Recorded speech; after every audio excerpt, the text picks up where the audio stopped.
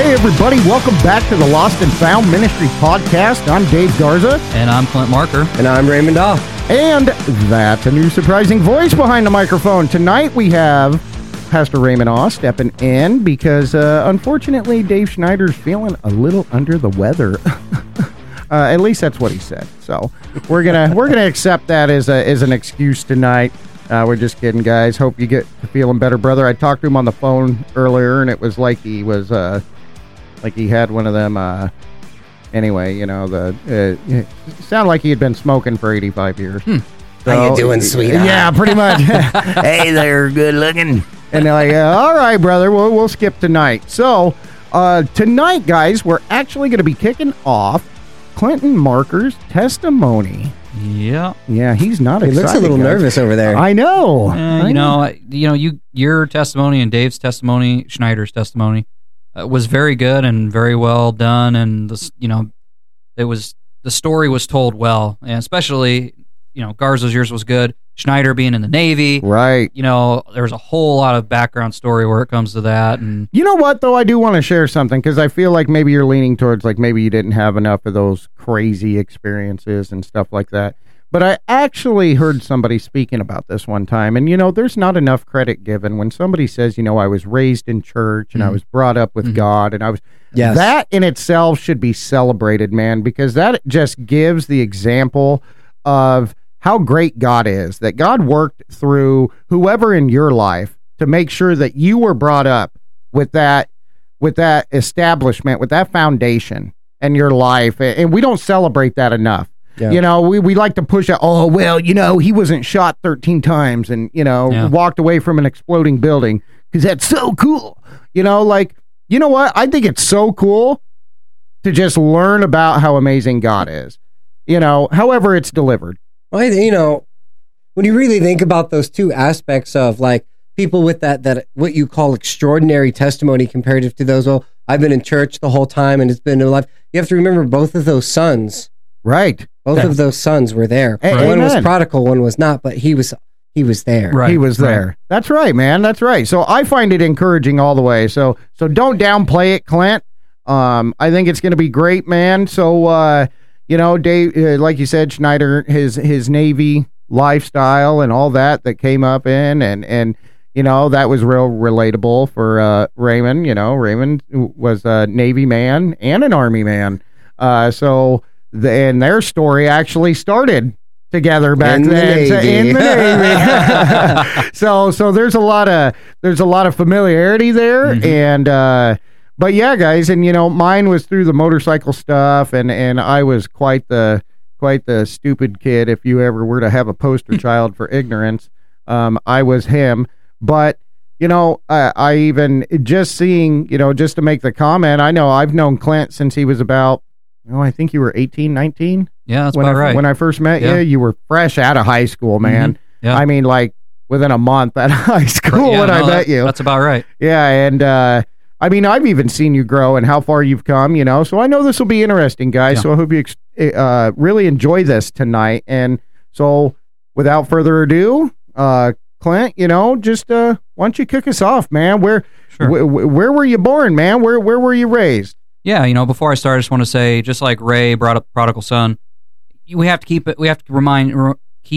in a reminder that just like the prodigal son story, we like to put a lot of emphasis on the prodigal son. Oh, the son came back, but ultimately, it's really about the father and the response of the father. Amen. And just like our testimonies are ultimately about God and His grace in our life, His will. Yes, and well said. That's something I guess I need to keep in mind. It's not about me anyway. That's right. Amen. So, amen. Just, slap myself a little bit before I start. So, yeah. So I was born in Des Moines, Iowa. I was born in 1991. It makes me 32, and I grew up in Des Moines. I did move, and we'll get into that later. I did move to a different part of town, but I've been in Des Moines basically my entire life. And I mean, even when I didn't live in Des Moines, I was in Des Moines all the time. Right. So yeah, grew up and lived in Des Moines, born in Des Moines, and growing up, by the time I was born, my mom was saved, and my dad was not. Do you know, like, how How young was your mom? Was she saved as a child, or was she raised in it? You know, I've heard a lot of stories from her, and I won't give details because I don't know if she'd be comfortable with it or not. Well, of course. I think she would be, but I don't want to take that risk. So, you know, she's told me some stories, and so it's a miracle I'm here. And you know, her and my dad actually got divorced when my brother was young.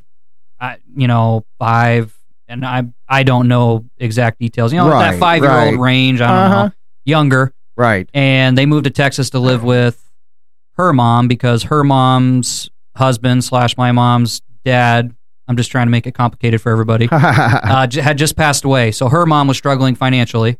She was struggling because she was going through a divorce and now is a single mom. So she moved to Texas from Iowa to live with her mom. Gotcha. And so my brother and her lived there for I don't know however long. And I don't know all the details, but my dad and her actually got remarried. And then, however many years later, because my brother and I are 11 years apart. Right. So my brother's 11 years older than me, which is quite the age gap. That is, yeah. So, 11 years from when my brother was born, years after my mom and dad got remarried, I showed up. Gotcha. So then, in the midst of that, I mean, I think you said that you don't know for sure, but do you think she was saved in the midst of that, or was that after, or was it by the time you came along? You know what? I honestly don't know. I do believe my mom was saved while my brother was born. Gotcha. So it was not before he was born. Okay. So when my mom and dad met, neither of them were believers. Okay. All right. So, That's ultimately what I was getting at. Yeah. Yeah, and actually, my mom grew up Catholic. Okay. Very, very Catholic. I think I knew that. Yeah. I think I knew that. Okay. Yeah. So very Catholic, whatever that means to anybody. I don't know that she was a practicing Catholic, when she was out of the house. But was raised in that. But she was raised in it. Okay. All right. So she had somewhat of a very, whatever. She grew up in a Catholic home. Right. Okay. People know what that means. So, Yep. Anyway, so, but she became a believer before I was born.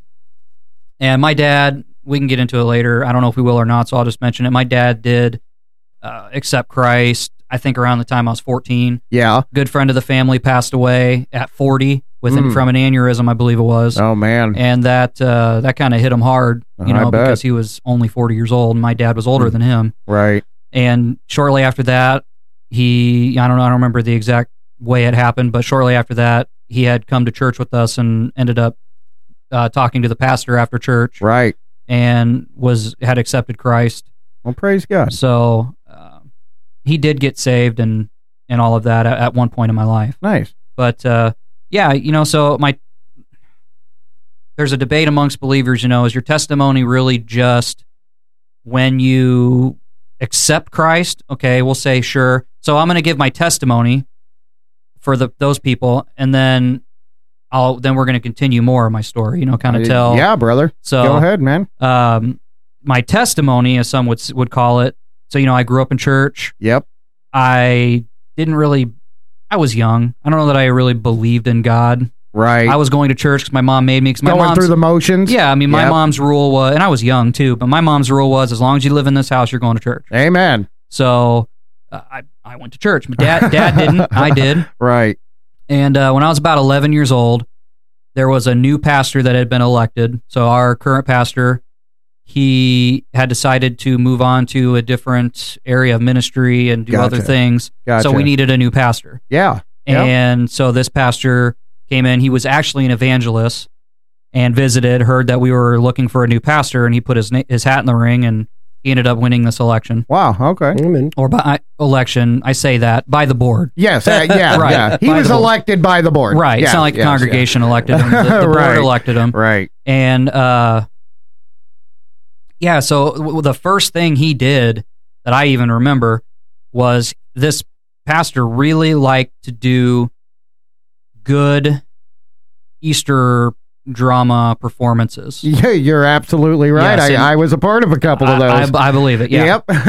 and I had been part of several as well. But the very first one he did, I was 11 years old. That was the first kind of introduction of himself to the church. Was putting on, getting people together within the congregation and doing this huge production. Yep. And so he did it. I believe it was 3 nights. Yeah.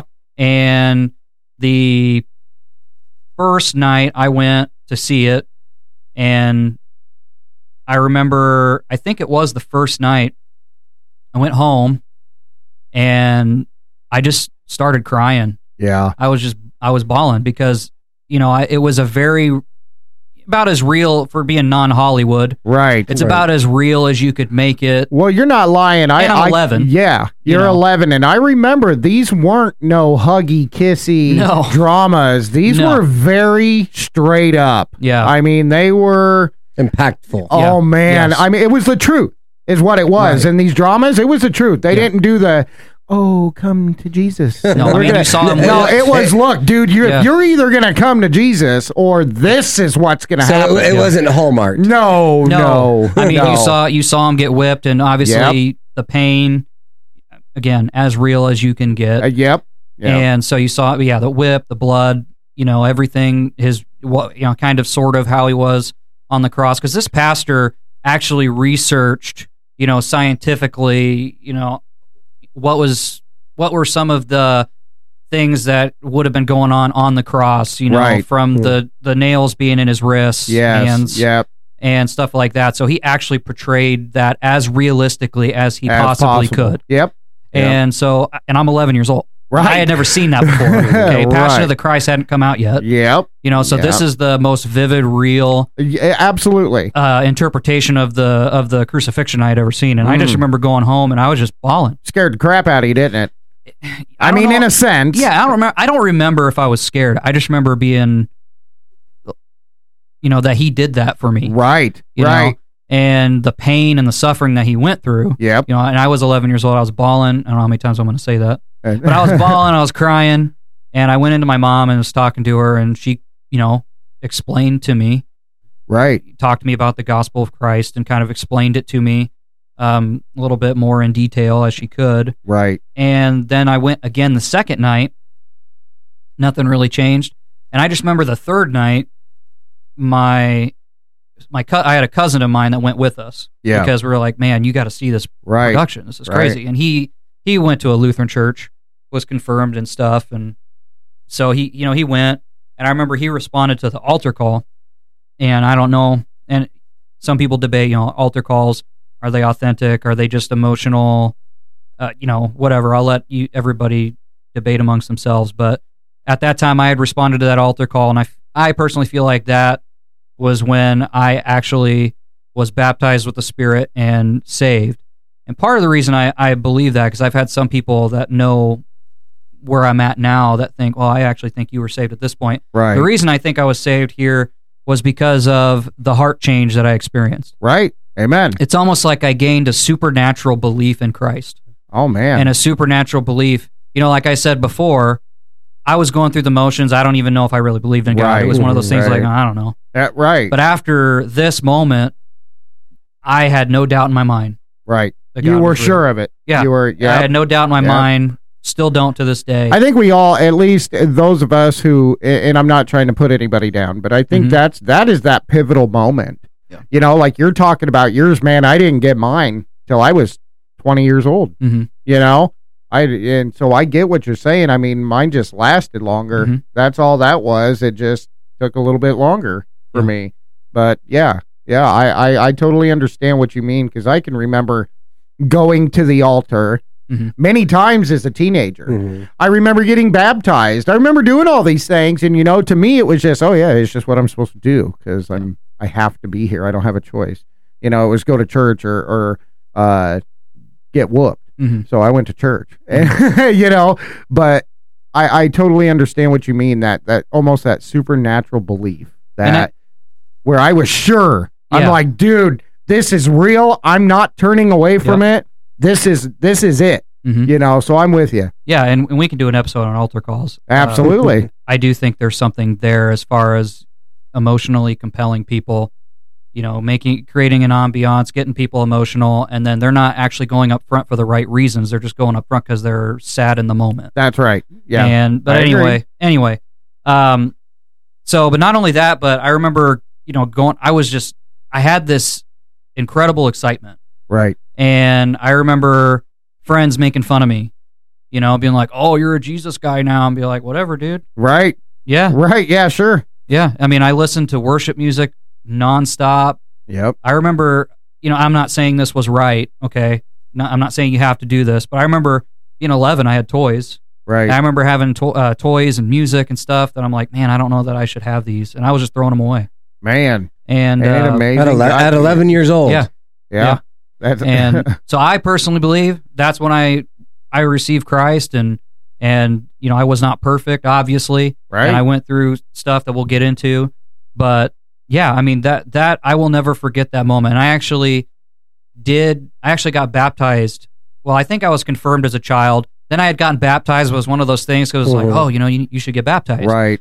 And we'll explain it to you and you'll get baptized. But here, I almost felt convicted, not necessarily convicted. I felt I had a desire to do it again. Right. Because I actually understood what it meant. You understood what it meant. Amen. And I wanted to make that profession for myself. Amen. Rather than before when I did, it was like, oh, yeah, they're telling me I need to get, Yeah, mom signed me up. Right. Yeah, right. So I got baptized again, and this time meant it and understood.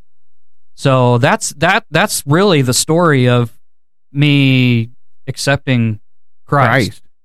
Amen. So man. that's where I am there, and then I obviously life goes on. Yep. And when I was in 7th grade, we moved so I lived on, some people who are not from Iowa think this is really silly because I was pretty small for a state. It is. But we do say, oh yeah, I'm from the south side of Des Moines. I'm from the east side. I'm on the north side, east side, west side. I still absolutely have no idea what that is. Ray's still in Arizona. From Arizona, yeah. And I've had people from Texas are like, that's so ridiculous. You guys are tiny. Right. Compared to other states, but you guys care so much about what side of Des Moines you're in. Just to put this in an idea for you guys, I tell people this, okay? There is like 4.5 million people in Iowa. Do you know how many people are in Kansas City? 4.6 million. Exactly. There's more people in Kansas City than the whole state in the whole state of Iowa. But anyway. Yeah, it's crazy. But so we moved from the east side of Des Moines to the south side of Des Moines. That's what's wrong with you. So I think this is kind of where I started to struggle. We moved because my mom wanted to be around family, and our family lived on the south side, and I don't resent her for that at all. I completely understand. Absolutely. And initially, when we lived on the east side, my dad had family that lived on the east side, and they had all moved. Yeah. So now family was on a different side of town. Right. We moved, started going to a different school. And man, kids in middle school are not nice. No, that's true. Yeah, I mean, I had friends obviously where I was at. Right. I came here where I had family, but my family were, they were popular, and so none of them wanted anything to do with me. And and as you know, I don't talk a lot. I'm introverted. Yep. Okay, I don't easily just make friends and talk to everybody. And so you're an introvert. I am introverted. I know it's weird, huh? I'm one of those weirdos, But so I didn't have any friends, and I had to.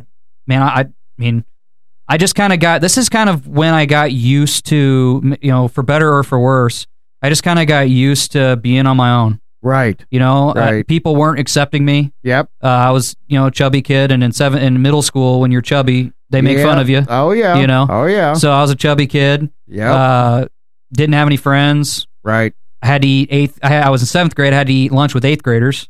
So a lot of my classmates weren't in my lunch anyway. Right. So I just got used to, and I didn't even. It's not like you see on TV, kids grab their lunch stuff and they go sit in the bathroom, and I'm like, whatever, I'll sit here by myself. Right. And I just kind of, unfortunately, this is something that I still struggle with. Yeah. Because this definitely had a psychological effect. Oh, absolutely. Where it's just like, dude, screw people. Oh, right. And I struggle with that. I ask the Holy Spirit to help me with that every day. Yeah. I struggle with that. Yeah. Because look, we're not in middle school anymore. That's right. And I have to keep. I have to tell myself that because with what I went through in middle school, and I just got used to being on my own. Thankfully, there was a group of 7th graders. Finally, one of them came up to me and was like, "Hey, you can, just notice you sitting by yourself. You can come sit with us if you want." Right. And that just kind of became my friend group. Yep. In middle school, and even it bled a little bit into high school, because when I got to high school, a couple of those kids were like, "Oh yeah, we sat together, we met each other," right? So had that kind of bled a little bit over. Although by the time I got to high school, a lot of my friends from church went to the same high school. So really, my church friends were my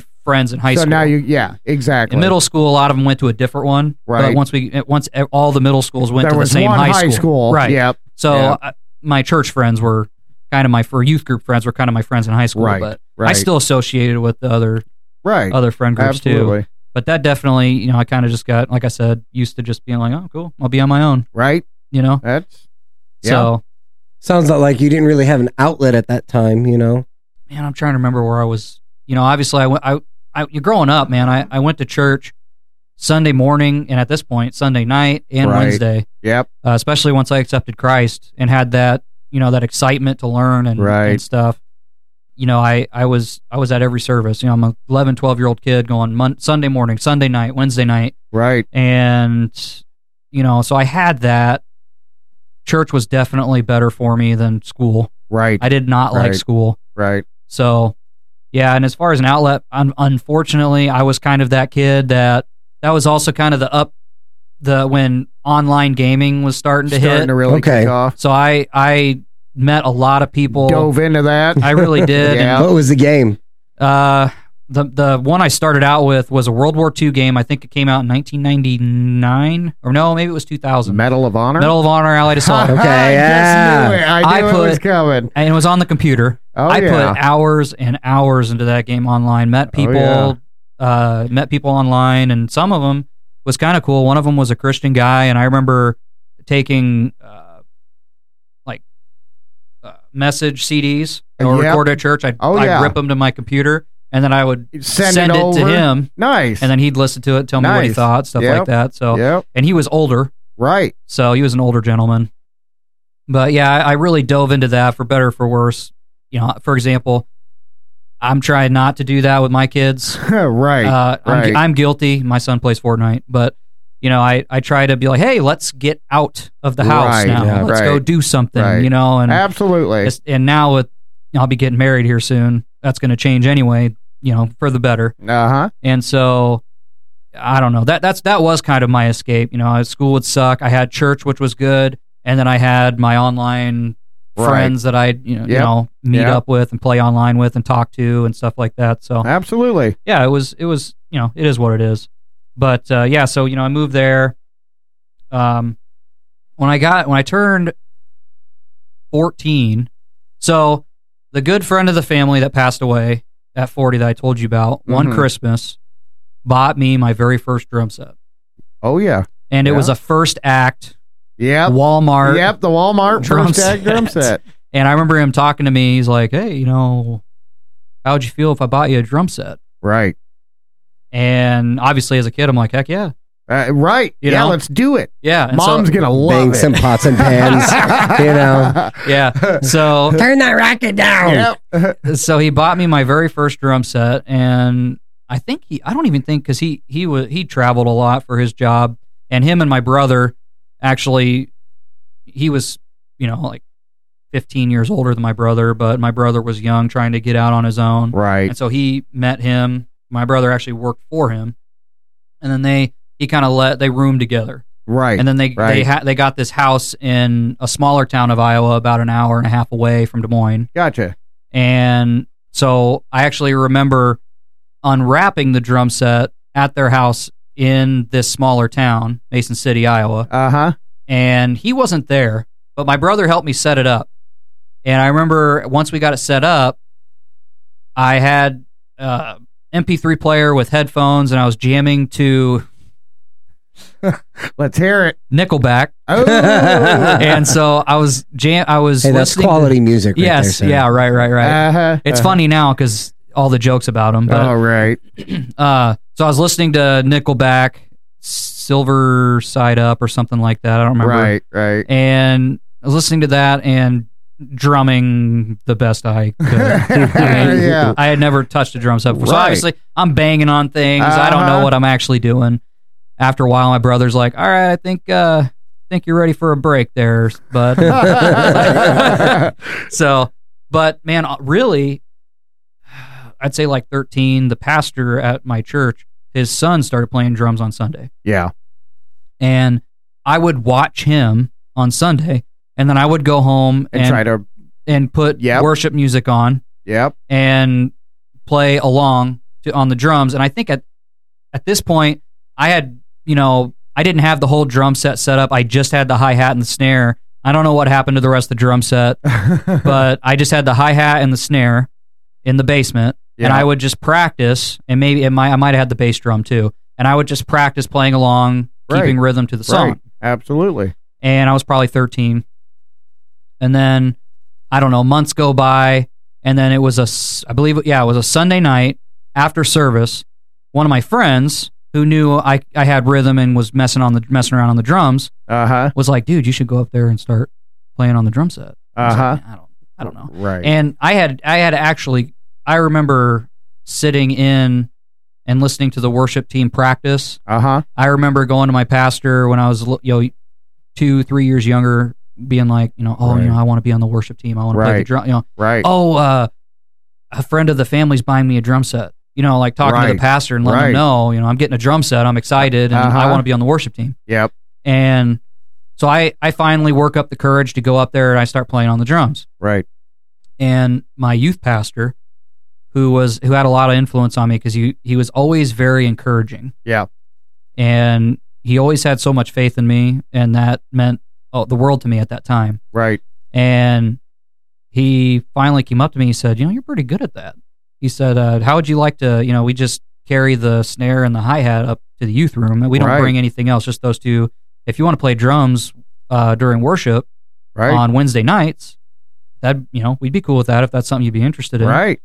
And, I had never had any official lessons. I was basically teaching myself. I was watching monkey see, monkey do. Yep. I watched a guy do it, and then I went home and absolutely and mimicked it. Yep. That's how I learned at the time. Right. And because this was even before YouTube and a bunch, online videos. Yes, for you younger listeners, there was a time before YouTube and Google. And Google, we actually had to put effort. yeah, right. And so I started doing that, and then shortly after that, I was approached by I think it was youth pastor, but I don't remember. Basically, it was either my youth pastor or the senior pastor that was saying, "Hey, why don't you play on the worship team? My son wants to start playing bass, so he can start learning bass and play the bass on the worship team if you want to play drums." Nice. And so I started playing drums. What, on Sunday mornings? Sundays. Nice. Yeah, at least I think I started out only Sunday nights. Or Sunday nights, I think so. Yeah. But eventually I was the full-time drummer. Nice. And he was the full-time bass player. At what age? 14, 15 years old. Nice. And obviously I learned a lot while doing that. Absolutely. And the pastor of our church was and still is a crazy good keyboard player. Absolutely. Yes, he is. And recorded CDs and stuff. Yep. And he taught, I learned from, his son really about, the Nashville number system and very basic music theory. Right. And stuff like that. But I learned because everything we did, he wanted it done with excellence. Yes. The best that we could do it because we're doing it for the Lord how he would say it. Amen. We're doing it for God, so we're going to do it to the best of our ability. Yes, amen. And so, if I messed up, man, I stinking knew it. Yep. I could tell when he was frustrated. I could tell when he was upset with me. Right. And sometimes he'd even look at me in the middle of worship and like, redo that. You messed up. Yep. Yep. Like, oh crap, I messed up. Uh-huh. So, I learned a lot at that time, and I really just learned by watching. And then I don't remember how old probably 16. So I'm going to jump back. When I was 10, there was a guy at our church that was trying to teach me guitar. He was teaching me out of books. Was teaching me sheet music, which sometimes I wish I still knew. Right. But he was teaching me, Ode to Joy, one string and fret at a time, and I wanted to play music, like songs. I wanted to play chords. You wanted to jam. Right. and it was going too slow. So 10 years old, I'm like, whatever. You lost interest. Hey, I'm done. Yep. Yep. So here I am at 16. My mom still has these books because my mom was taking the guitar lessons with me at the time. Oh, nice. So she still has these books. Yeah. So I pick up her book and I start looking at chords. And I start teaching myself chords. Nice. And I think I want to say it was 3 months. And the only reason I remember that is because my youth pastor was so impressed. for whatever it is. And he said, "Hey, we have kids camp coming up. Right. I think it'd be really awesome if you and some of the other youth that can play instruments could lead the worship right at the kids camp." That's cool. And he said that takes something off my plate. I think the kids would really like seeing somebody who's a little bit closer to their age. That's right. Leading and serving. Yep. And so he said, I've got 3 or 4 songs. Why don't I give them to you? We'll meet in the kids' room. Mm-hmm. I'll have you play and see if you can keep up. Right. And then we also need to see if you can play, keep up, and sing. Right. Because it's not just playing, Yep. it's playing and singing. Because some people would say I have the ability to sing. Because you do. Some people would say I have that ability. So here I am. He's like, "How long have you been playing guitar?" 3 months. He's like, Right. 3 months. Yeah, we'll see what you got. And I remember in particular, so I'm playing and singing. That's good. He's like, "Here's one I want you to try." There's a lot of pretty quick chord changes. It has kind of a funky rhythm to the chord changes. I want to see if you can play this one and sing. And I was doing it. Right. He's like, "Dude, it took me a year to be able to do that." Right. And you're doing it like it's easy after 3 months. Right.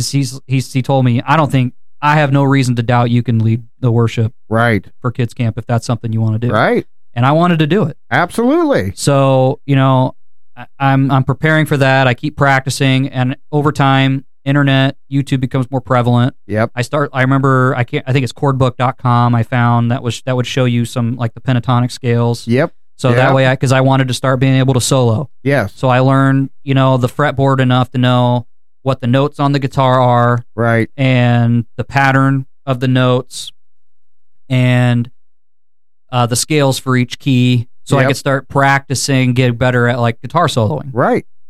And so I'm kind of doing that while I'm prepping for leading worship at kids camp.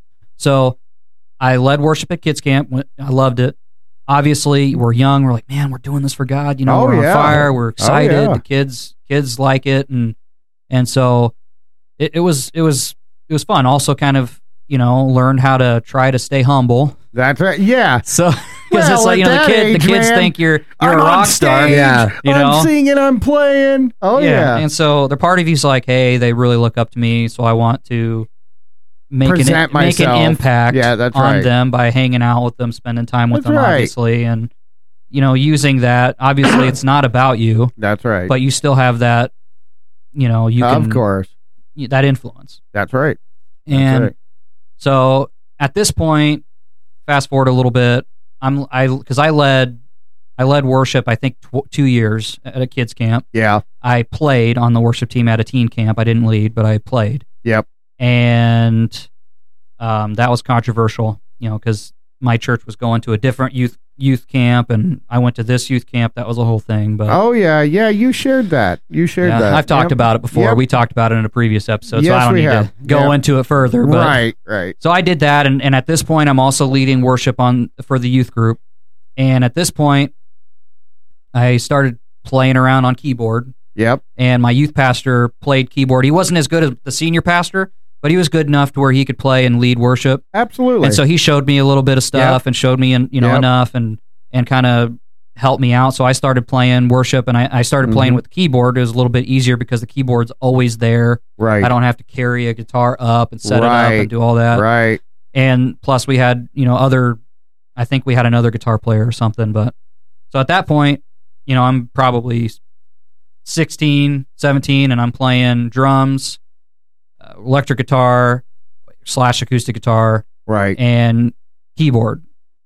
And this all stuff that obviously I had some help. And even guitar, I watched a guitar, I would watch a guitar player on Sunday and I'd try to mimic it. Right. I mean, keyboard, not so much, but I had help. See up and see it's what hard to they're see doing. their hands from the seats. Right.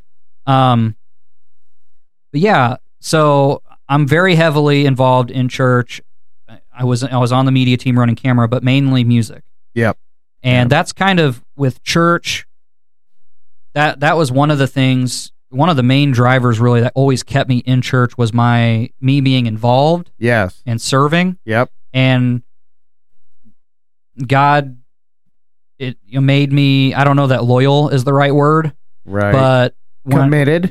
Committed. Yep. When I have a responsibility or a duty to something, you follow through. I have to. Like, Yep. I hate letting people down. Well, and that's I what hate backing out. Yeah, man, and that's what I remember from when I first met you. That's exactly what you were doing. Yeah. I mean, and let's be honest, in the church at the time, that was you, the pastor's son. Mm-hmm. Your dad actually is who Yes. started teaching me live sound. Yep. And taught me sound, and then, but yeah, you were doing camera and worship, and I mean, you guys were that was the team. Yeah, no, I mean, and and our lighting guy, yes, who ended up teaching me, Todd, I think was his name. Steve. Steve. Okay. Yep. Yeah, and so now let's see, 16. I'm starting to get to the point to where I'm looking at graduating. Right. And I remember when I had no idea what I wanted to do. Right. And starting in junior year, the class that I enjoyed the most was JROTC. For those of you who are in the military, I understand. JROTC is not the military. I get it. Right.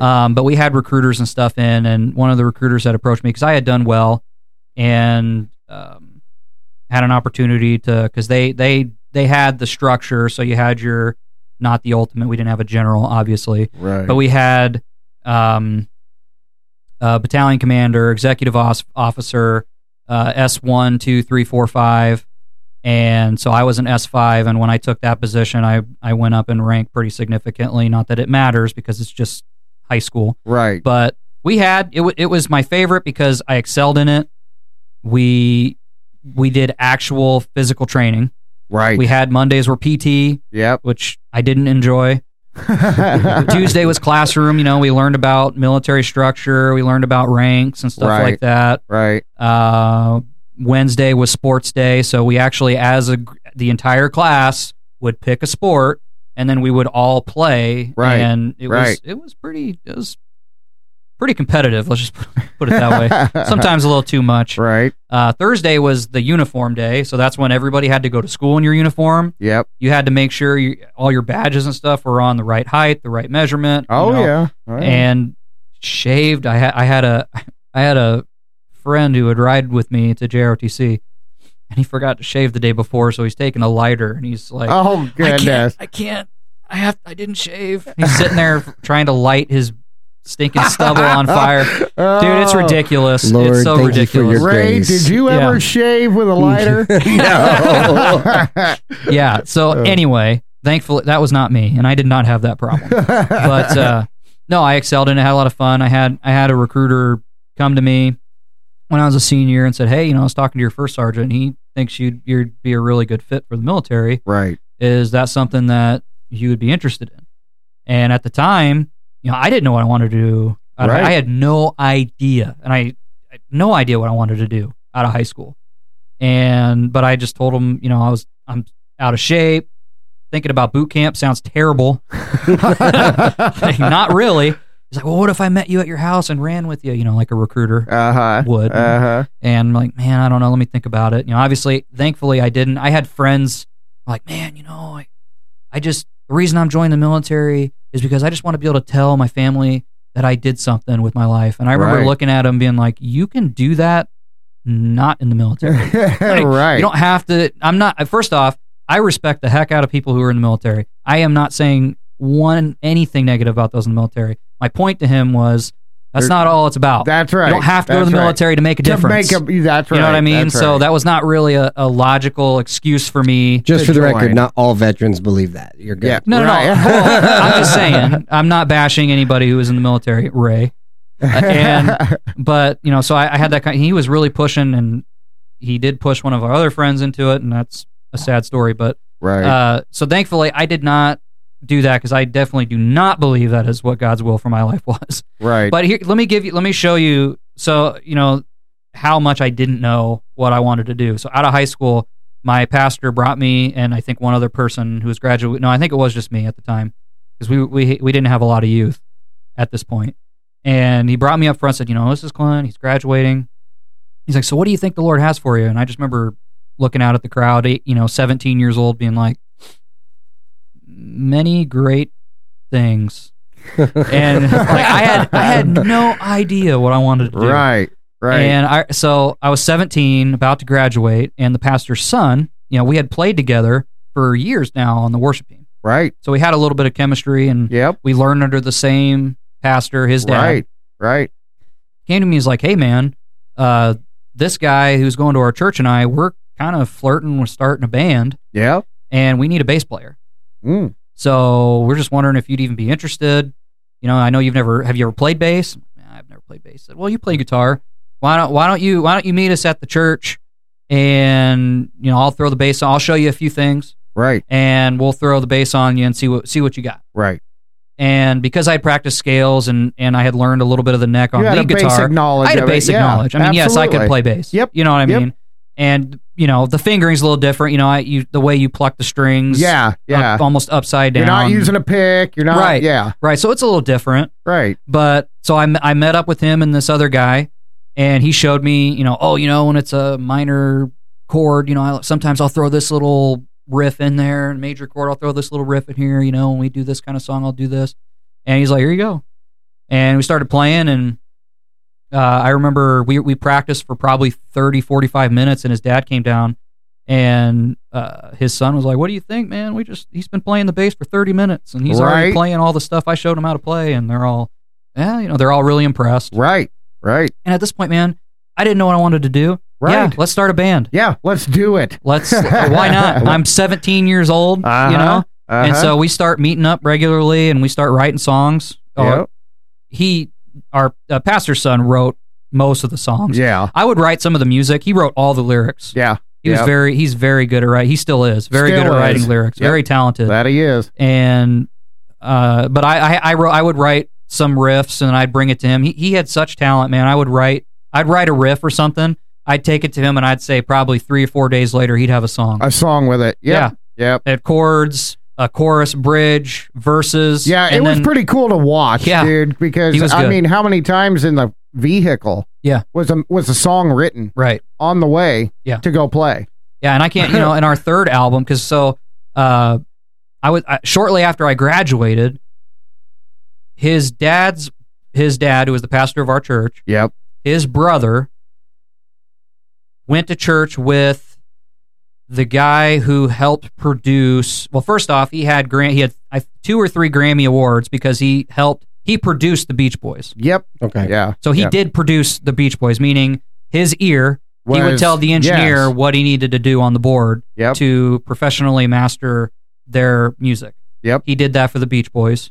Had 3 Grammys. Yep. And then he was very heavily involved and received royalties from the song Monster Mash. Yes, from Monster Mash. Yeah. That was the big one. Yep. Yeah, and his name, I'll say his name. He's passed away. He was a good man. Gary S. Paxton was his name. You can look him up. Gary S. Paxton. And so shortly after I graduated, we went to Branson, Missouri, because we had another connection with a guy who had a full-blown professional studio in his basement. Yep. And, because he produced Branson acts. Those of you who don't know, Branson has a lot of acts and shows. It's a mini music city. It really is. It really is. And heavily Christian, too. Yes. But, so he produced, church choirs, Branson acts that wanted to, record albums and make CDs. And so we had that connection. So Gary sat in on the studio. Actually, at this time, it wasn't even in his basement. The first album we recorded, he had a ranch out in the middle of nowhere. And he just found ways to basically make it work in his house. Right. One of the rooms, section off a room. One of his rooms had the drums in it. One of his rooms had other instruments. Vocal booth, I think, was in like a closet or something. Right. And so he just made it work, and it was professional. It worked really well. Yeah. But yeah, so we recorded our first album when I was 18 years old, and man, we just kind of. It just kind of took off. We started gaining a little bit more. We were never huge or anything, but we met other local bands, and we were all supporting each other. We had a small, very, very, very, very, very small local following. Like, oh, Saved on Sunday is going to be close. Let's go watch them. Yep. And he hadn't dropped the name yet, guys. If you do want to hear their stuff, it was Saved on Sunday, SOS, and you can still. You guys are still on YouTube and Spotify, iTunes, and Yeah.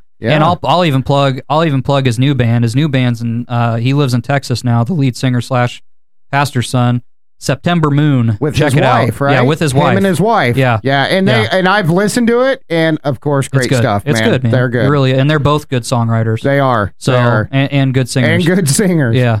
But yeah, so Saved on Sunday, and we wrote another album, and at this point, we were traveling.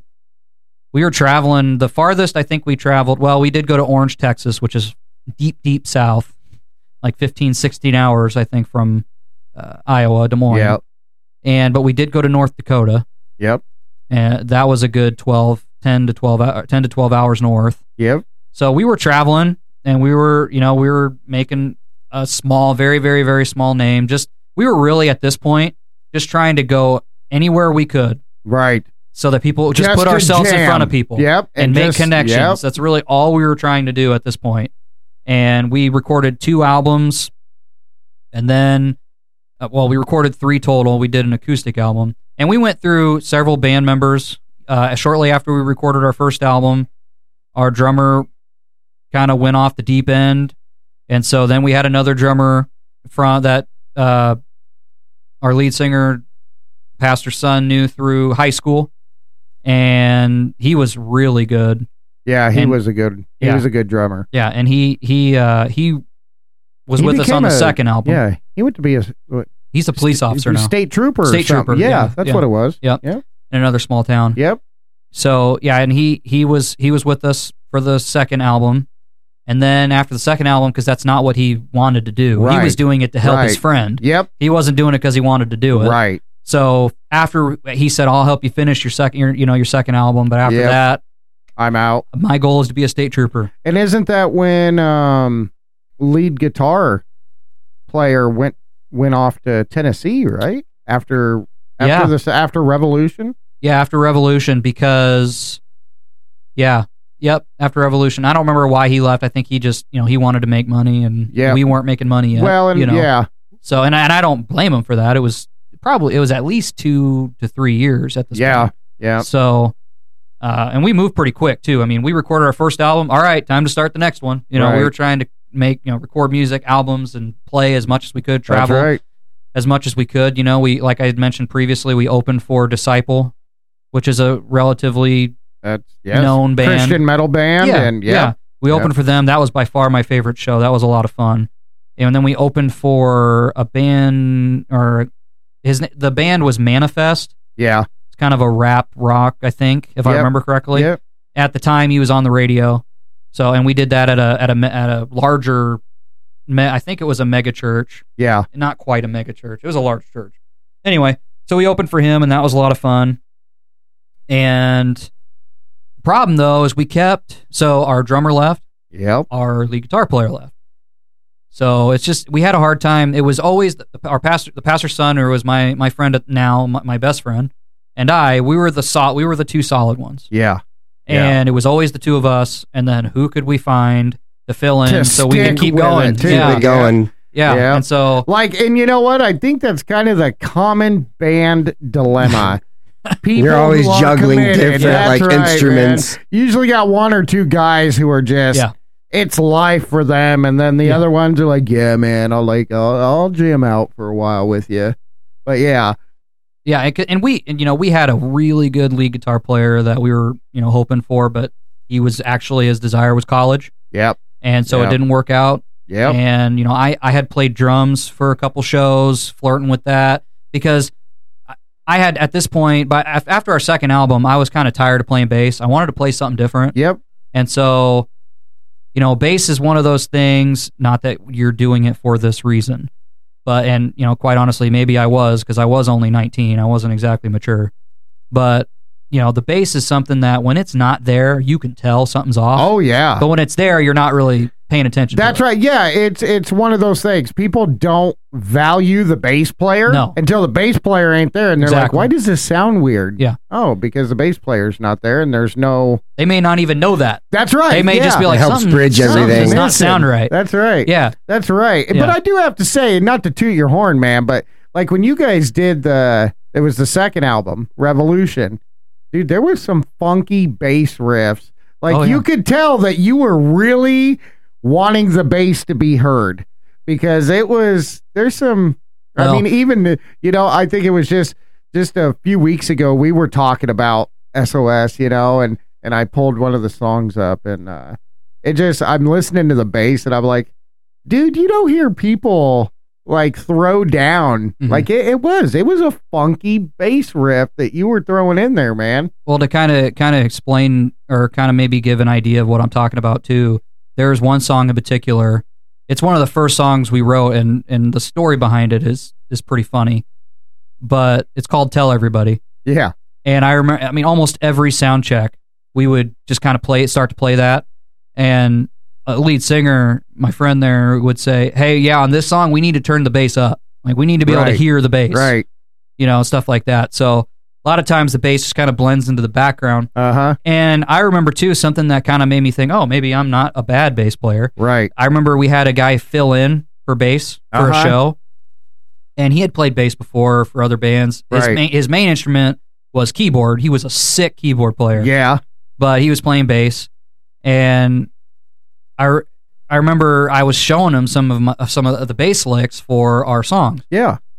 And I just remember him, we were talking like, oh, what do you think? He's like, I'm just trying to keep up with this, man. He's like, your bass parts on your songs are not just your regular bass parts. They weren't. Right. They were, yeah. That's why I say funky. He's like, these are very complex. Yeah, I'm saying funky, but I mean, like, dude, your finger movements, and most bass players aren't playing that way.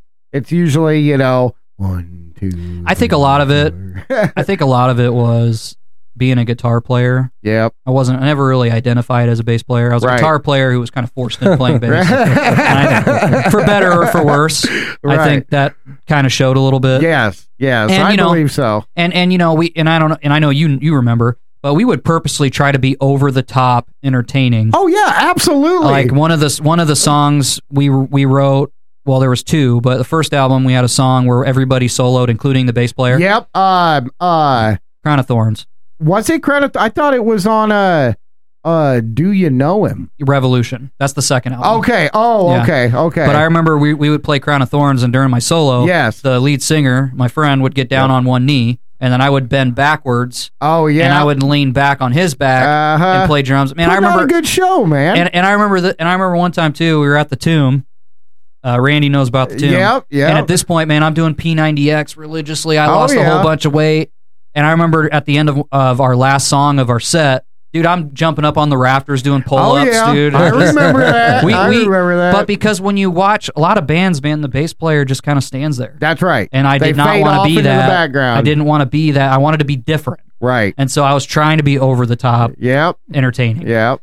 And man, if you're having a good time on stage, the crowd usually is going to have a good time. And they're going to respond. They're really going to respond. And that was our concept. That was our idea. Well, and I always thought I think one of the most simplest concepts that was funny was that you guys used to come out on stage in shirts and ties. Yeah. They would come out looking like dressed up nerdy Beatles. And they'd come Skinny out tie, and then vest. all of a sudden, dude, they just start rocking. Yeah. And it was just like, okay, all right, but it was good stuff, man. And I know that, Clint, I find it really funny because you were so against talking about your testimony, but I know that, dude, we're in the first episode of it here, and it's been great, man. I mean, so far it's been really fun listening to you, and as we're gonna come to a close on this one, we'll work in. I think we're at a good stopping point. Clint's gone through, quite a bit, trying to figure out what he's gonna do with his life. He truly gave his heart and feels that he committed to Christ at the age of 11. And, for those of you listening out there, I just think that this stuck in my mind from the beginning is I think that we like to a lot of times overlook children, and we like to not realize that God works through and speaks to children. And look at the impact that God put in his life at that age and the experience he had. Definitely. You know what I mean? Yeah. And how easy is it to be like, how could a child ever recognize? A child does recognize God. Absolutely. You have to remember that, children are the apple of God's apple of his eye. Yeah. Man, and I think that's a great reminder for those of you taking your children to church, man. If your children start talking to you, it's okay to shut up and listen and see what they have to say and kind of just observe them when they are in the presence of God. And just remember that you're not in there just for you. If you're taking children into church and you're bringing them not even just into a church building, but I'm talking about even at home in prayer and study, pay attention. Your children are paying attention. And so should you. Don't forget that just because they're young doesn't mean that God's not talking to them. So, Amen. That just stuck with me from the beginning. But Clint, I've really enjoyed this, brother. And look forward to, guys, next week we'll come out with we'll have a episode part 2, Clint Marker's testimony part 2. And, looking forward to see where this continues to go, man. I mean, just really have had a good time with it. Yeah. And I think this is going to be fun as we move forward. And, it's, I love your humbleness, that you're very much, don't give yourself enough credit, but get on there and check out some of this music that Clint got to be a part of, man. He's a good musician. Very talented. I try to give God all the glory because I understand first off, I'm not the best guitar player. I'm not the best drummer. I'm not the best bass player. I'm not the best, definitely not the best keyboard player. But whatever natural ability I have, I only have that because God gave it to me. Amen. There it is. So there's no reason that I can boast. Well, absolutely. Because you're right. It's God that did it. That's right. So Amen. that's what keeps me humble because I have that self-awareness and understanding. That's right. That it's not like I gave it to myself. That's right. Well, and what would we be, the Lost and Found Ministry podcast, without a Jesus juke from Clint Marker? We got to get the Clinton Marker Jesus juke in there. Jesus juke getsu. Yes. That's it. Okay. I like that. All right, guys. Well, we're going to wrap this up tonight. Again, Clint, thank you so much, brother. Appreciate this has been good. Yeah. And all right, we're just gonna, you know what? Tonight, I'm going to do it different. I'm going to let Pastor Raymond pray us out of this episode.